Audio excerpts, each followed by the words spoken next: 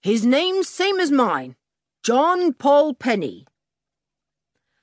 By tree, pole and pen, you may know the Cornishmen, quoted Julian, getting into a carriage with the others. Thanks, John.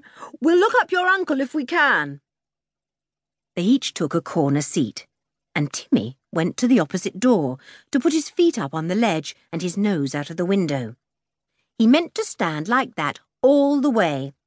He loved the rush of air past his nose. Timmy, come down, said George. Timmy took no notice. He was happy.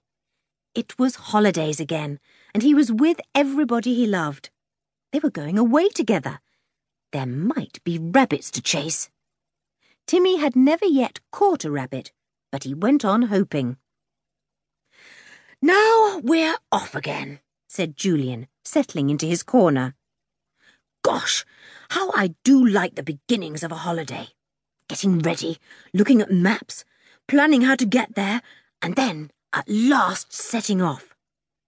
On a lovely fine day like this, said Anne. George, how did your mother hear of Tremanham Farm? Well, it was Father who heard about it, really, said George.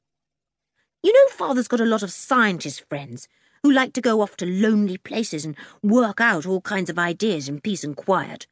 Well, one of them went to Tremanham Farm because he heard it was one of the quietest places in the country. Father said his friend went there, all skin and bone, and came back as fat as a Christmas goose. And Mother said that sounded just the place for us to go these holes. She's right, said Dick. I feel a bit skin and bonish myself after slaving at school for 3 months. I could do with fattening up. They all laughed. You may feel skin and bonish, but you don't look it, said Julian. You want a bit of exercise. We'll get it too. We'll walk and bike and bathe and climb. And eat, said George.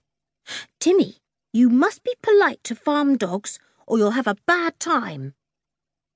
And you must remember that when you go out to play, you'll have to ask the other dogs' permission before you can chase their rabbits, said Dick solemnly. Timmy thumped his tail against Dick's knees and opened his mouth to let his tongue hang out.